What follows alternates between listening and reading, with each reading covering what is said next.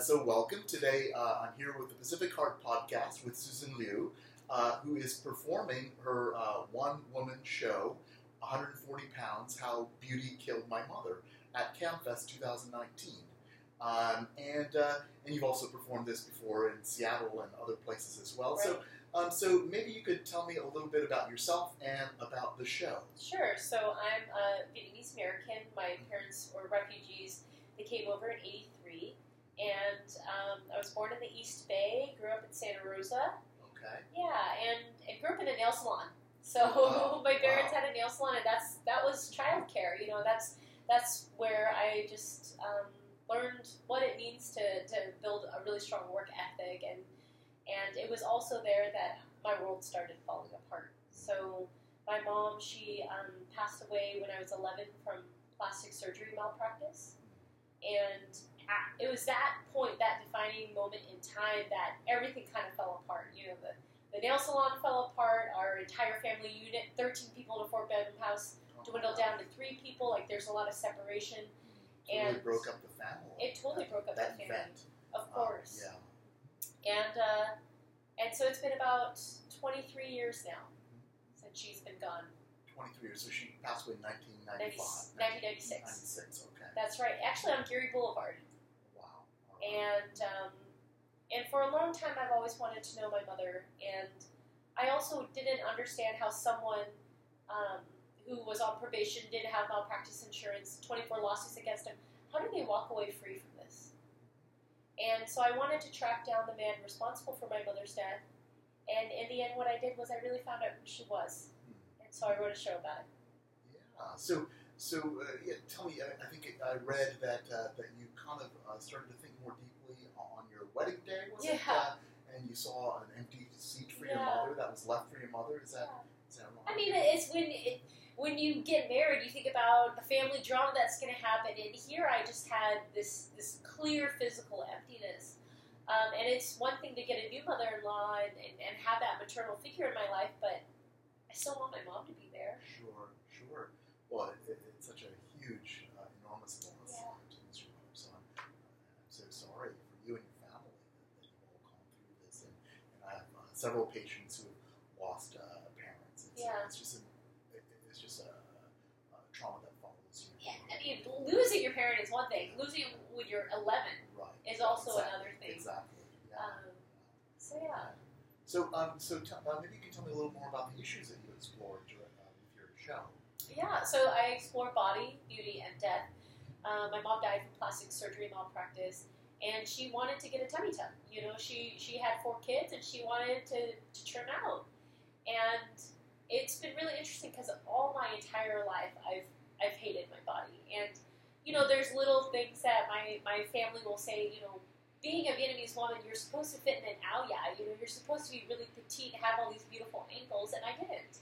You know, I was just kind of like a kind of chubby, tomboyish kid, and that was not a beautiful Vietnamese woman. And so you would get a lot of comments about that. Oh, yeah. I mean, people would tell me all the time. My nickname my family was like the refrigerator, and you know, people would always feel like, you know, no one's gonna love you unless you lose weight. Okay, like, I'm scared no one's gonna marry you. Like, this is before my mom's death and after my mom's death, which was even more ironic. Like, did we learn that we shouldn't say these things? And so I explore body image stuff because I go through it too, and discovering what that was like for my mom, and experiencing as me becoming a woman and my body changing. Has been really intense, right? And I don't think I'm just like saying like, media, you're bad, media, stop. It's also culturally, as a society, how do we reinforce things as aunties and uncles and sisters and friends? Like, what are the little things that we say?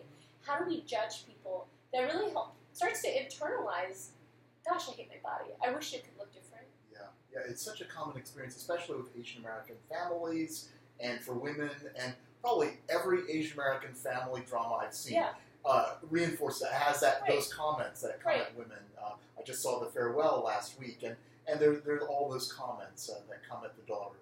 So So the first one's body, and the second one I'm looking at is beauty as well. Actually, I just talked about beauty. Going back to body, okay, you go get surgery, you think you're going to be fine, it's a doctor. How do you protect your body? And the thing is, you know, as I was mentioning earlier, this man who my mom got surgery from, he had a track record. And I would like to have more accountability in the medical space. And I'm trying to get people to see that when you walk into any form of surgery, whether it's elective or not, you cannot assume it's safe. Mm-hmm.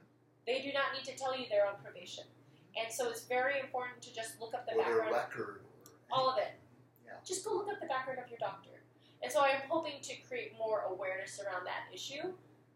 Because, you know, growing up low income, you know, depending what kind of insurance you have, you don't want to rock the boat. You don't want to challenge your doctor. You don't want to get a second opinion. Doctors are on top of the social strata.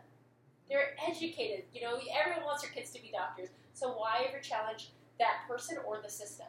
And I just would like people to be more awake to that, because over 400,000 people die every year from medical accidents.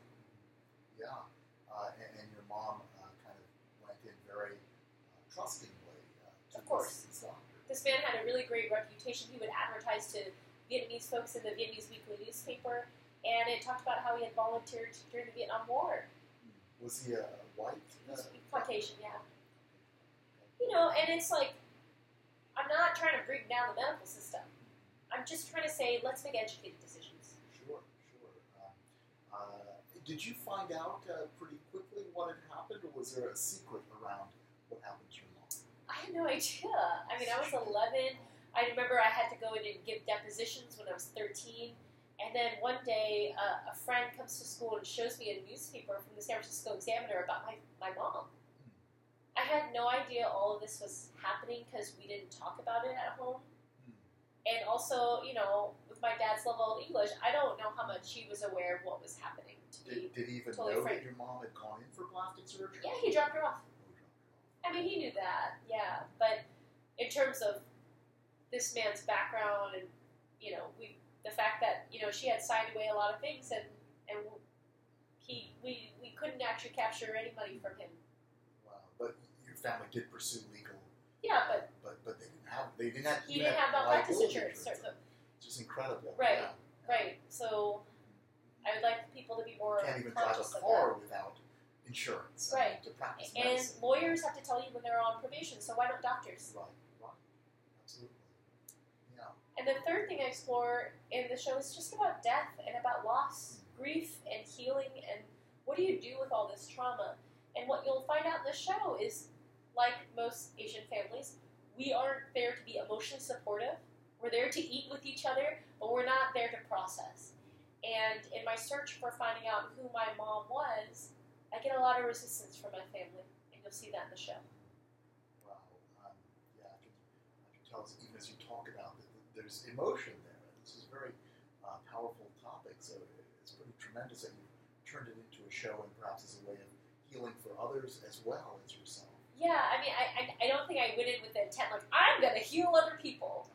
And what I have done by going really deep into this, and I played 10 characters in the show, and having to force myself to be really empathetic to what was their perspective and why, especially if they don't want to talk about it today.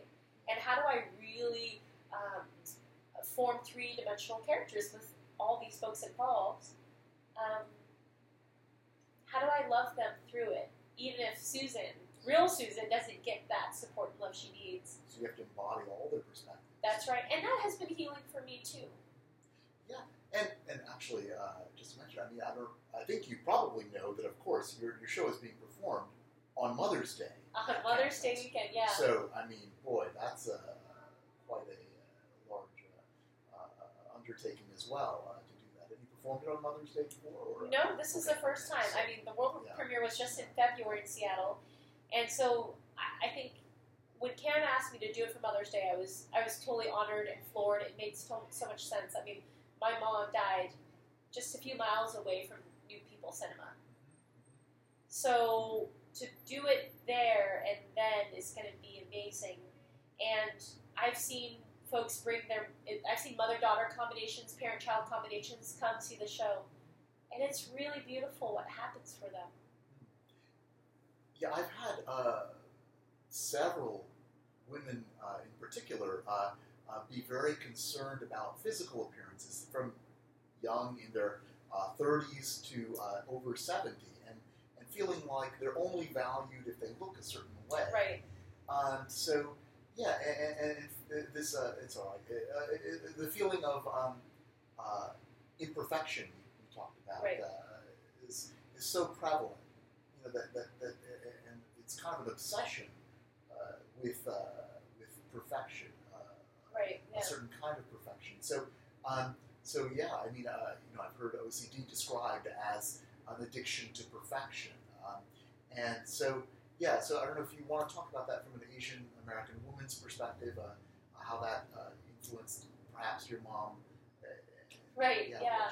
I talk about this show about watching Paris by Night growing up. So Paris by Night for Vietnamese people was the one time where we felt like, wow, Vietnamese people, it's flashy, it's a variety show, song, dance, and theater, and in the 90s it was big. And we would watch it on our days off, and this distinct memory I have is just remembering my family just saying, ooh, she can't wear the ao dai right, she just doesn't know how to wear it, which is, it's not cutting nicely on her, which means, oh, she's not petite enough, she's not thin enough. And are we surprised by this? Like, kids, it's girls starting when they're 6 years old in first grade are thinking about diets. It's crazy. Yeah. They're not already feeling enough when they're 6 years old. And then historically, when we look at women that were essentially bought and sold as objects, and there's dowries related to women, how are you going to get yourself a higher price? Oh, so it's probably if you look extremely healthy, or you look very beautiful, and you're going to pass on better genes. It's Darwinism, right? And so we finally emerged out of this where we've got this great feminist movement, and like women have their own jobs, they're supporting themselves. It's great, but we come from a very traumatic history of being bought and sold. And so for my aunties, my mom, that generation, they're trying to be protective. They're trying to make sure that I'm going to be okay and married off and safe and stable and all these things and cared for. And that's a purely physical right. manifestation. Because that originally, long time ago, that was our value. Do you feel like what do you think influenced your mom to be so concerned about her weight and her appearance and so forth? Do you feel like she had personal trauma that really led to that? Or do you know? I always wish I could talk to her and ask her these questions. I think there's a number of reasons. One, okay, she had 4 kids. Okay, so I haven't had a child yet, but your body changes. Sure. That's one.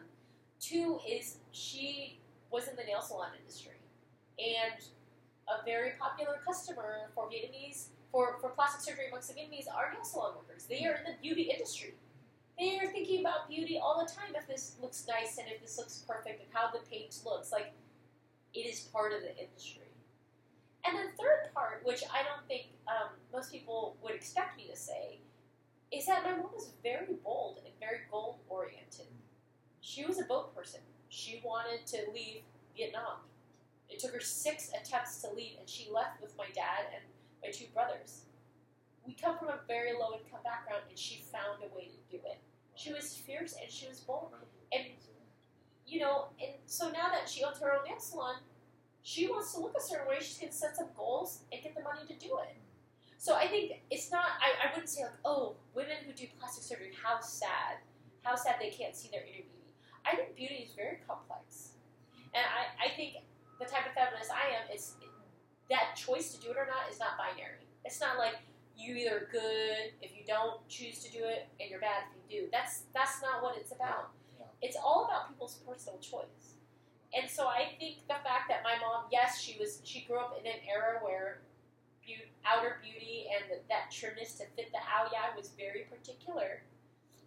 She also was very fierce and goal-oriented, and then she eventually found the money to do it. So, but at the same time, to swim against the current of societal demands is I don't want to trivialize the refugees. It's like, it's like crossing an ocean, really, to go against that demand. I mean, in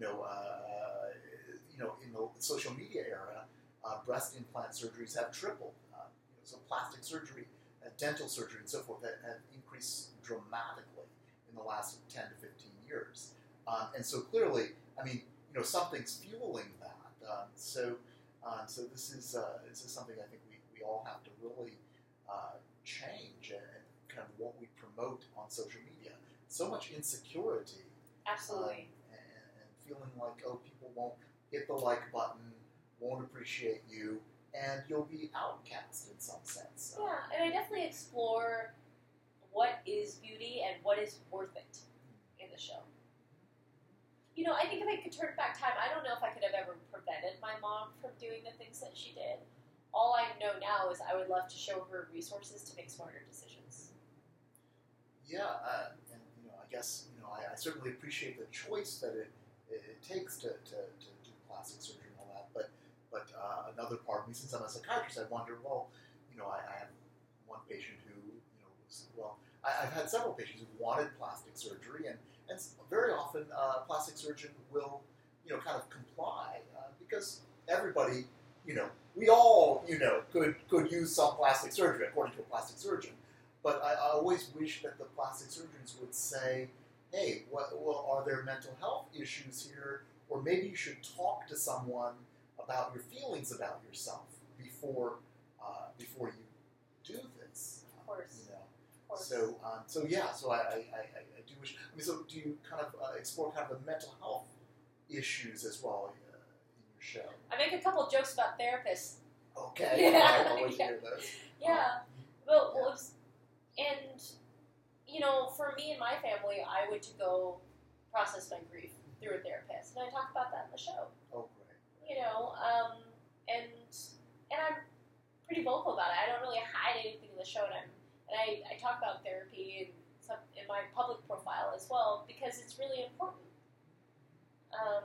And especially having a family that didn't want to process my mom's death.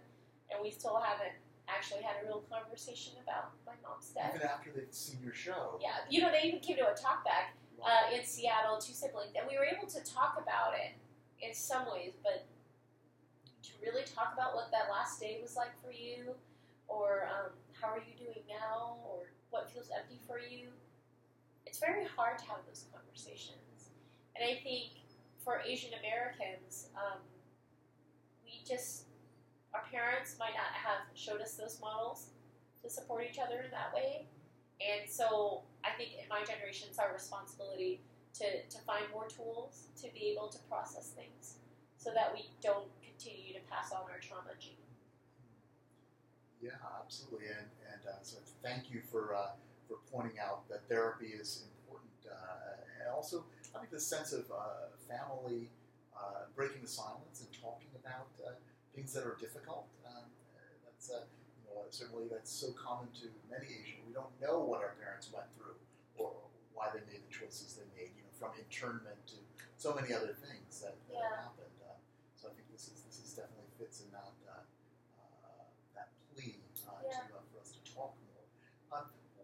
What are you seeing come out of your work in terms of the effects on audiences and? Yeah, it's been really beautiful. I would have never imagined this to happen, but after shows, folks, it feels like a funeral meets a wedding. Everyone wants to share with me what the show triggered for them. Maybe some distance they feel in their family, their own body stuff, something that went wrong medically.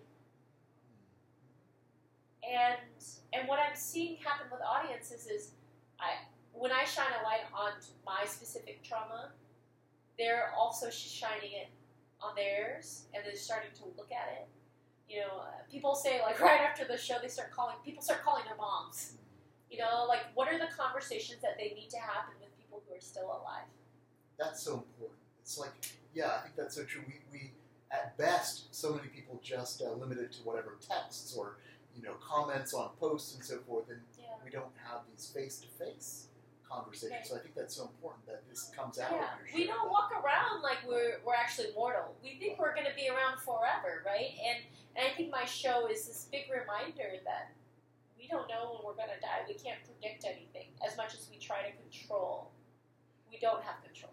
Yeah, and so that quality of relationship through transience is so important. That just brings up, you'd mentioned in another interview about Buddhism and how that's influenced the show and you. So maybe you can talk a little bit about that. Right. Yeah. I mean, I started off the show with lighting some incense at one point, and I grew up with ancestral worship, and it was really important for us to pay homage to where we come from, and also Buddhism as well.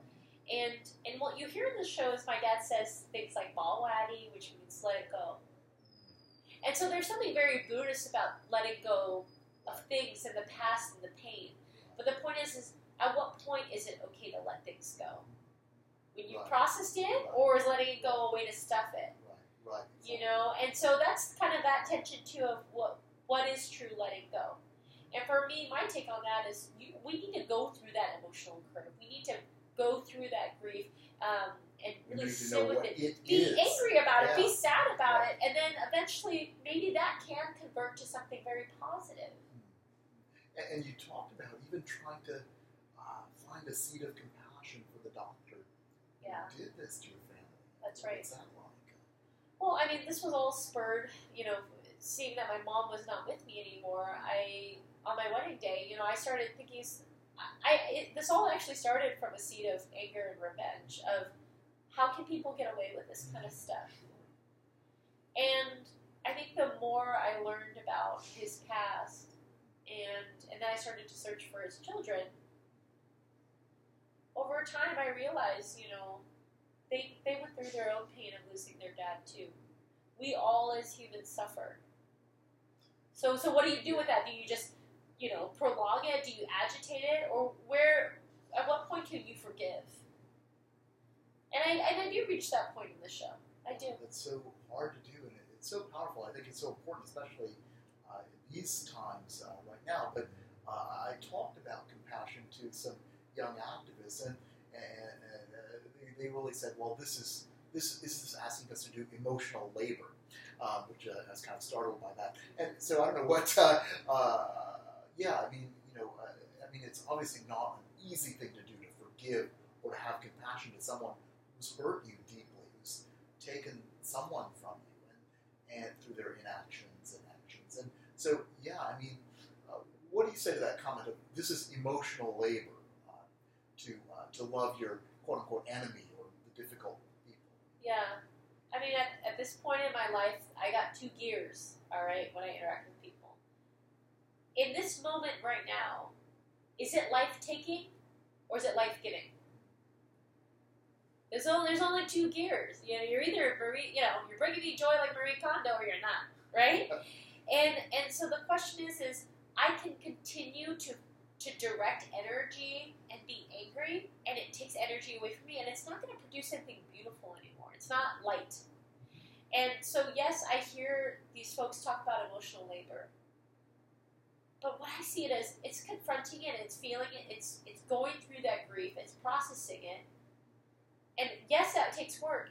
But what comes out of it is this ability that's much more life-giving.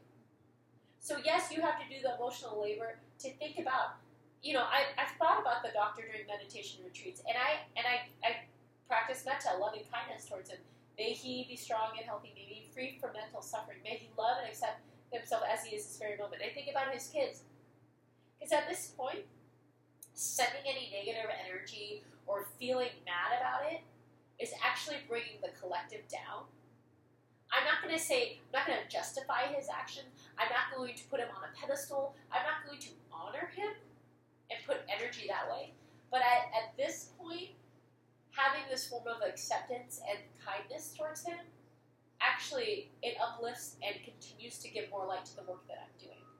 I think if I sit with that darkness energy forever and hold on to it, and then with this grasping, this continual resistance doesn't allow space for what can possibly be. Well, it sounds like you've done a lot of work to build that reservoir that can hold that difficulty. And I'm sure, as with all trauma, these emotions circulate repeatedly. But thank you for doing the hard work.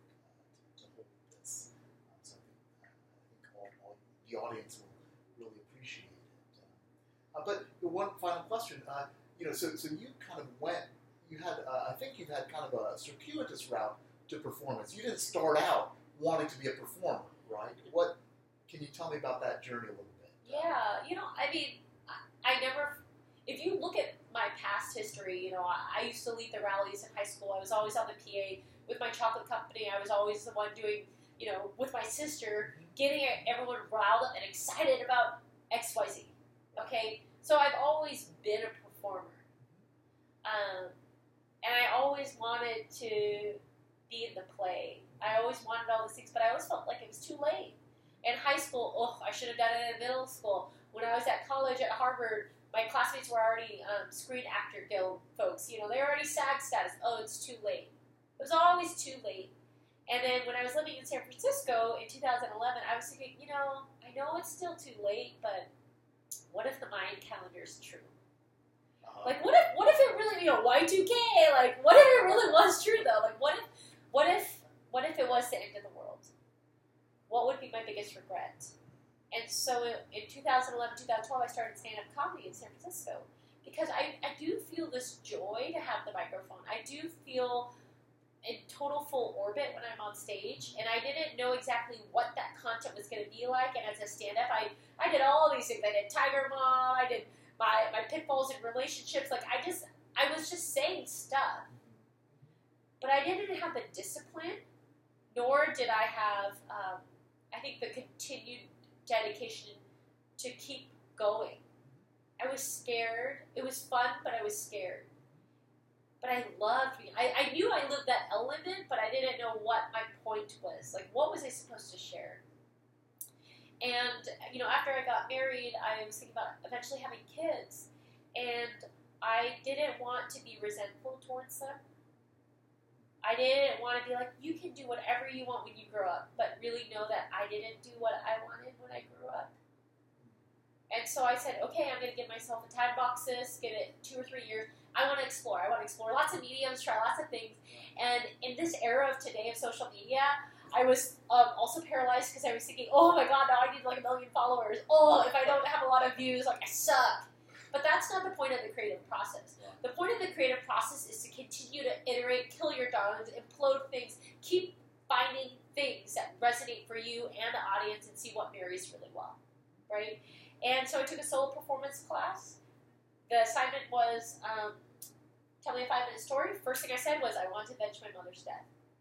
And I started telling the class about this story of this quest that I'd been on, because it was important to me, and they were all like, "Whoa, that's really intense, Susan." And I was like, "Is it great?"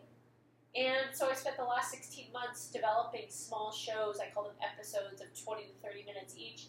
And each time my audience base gets bigger and bigger, and people are telling me what it means to them. You said avenge your mother's death. That's Yes. where this started. Yeah, it was anger. And now, what would you summarize it now as? Oh, I'm still avenging my mom's death. But you see, now, what we're avenging is about changing the conversation about body, beauty, and death. It's about being able to know that you're in the driver's seat of choosing the thoughts in your mind that are creating your reality all the time. That's another Buddhist concept. I know, that's right. We make the world, right? So. That's right. And just being really conscious and intentional about it. And so, I hope I create a space of some possibility of healing, of looking at things, of taking care of some past feelings that are hurtful, by sharing my story with audiences. And so I'm still avenging my mom's death, but now we're just rechanging the conversation about things that bring people a lot of suffering that I hope can bring them more joy. Absolutely. We do need to change the narrative, because the cultural thoughts that get laid down on us are so powerful and so, in many cases, oppressive and restrictive to change our possibilities. So thank you for changing the conversation and creating a new narrative for everyone that sees your show. So I look forward. Thank you for talking to me, and I look forward to seeing your full show next month. Thank you so much. Thank you. Yeah. Any final things you wanted to say? Sure. I mean, I guess behind the scenes of what it's like to be a performer is, before every show, I look at myself in the mirror and I say 3 things. I love you. I thank you. I forgive you. And I'm saying that to me. I'm saying that my mom's saying that to me. And I say that to the world. And I think it's really important for people to forgive themselves. And I hope by this show and people watching it, they're also able to do that for whatever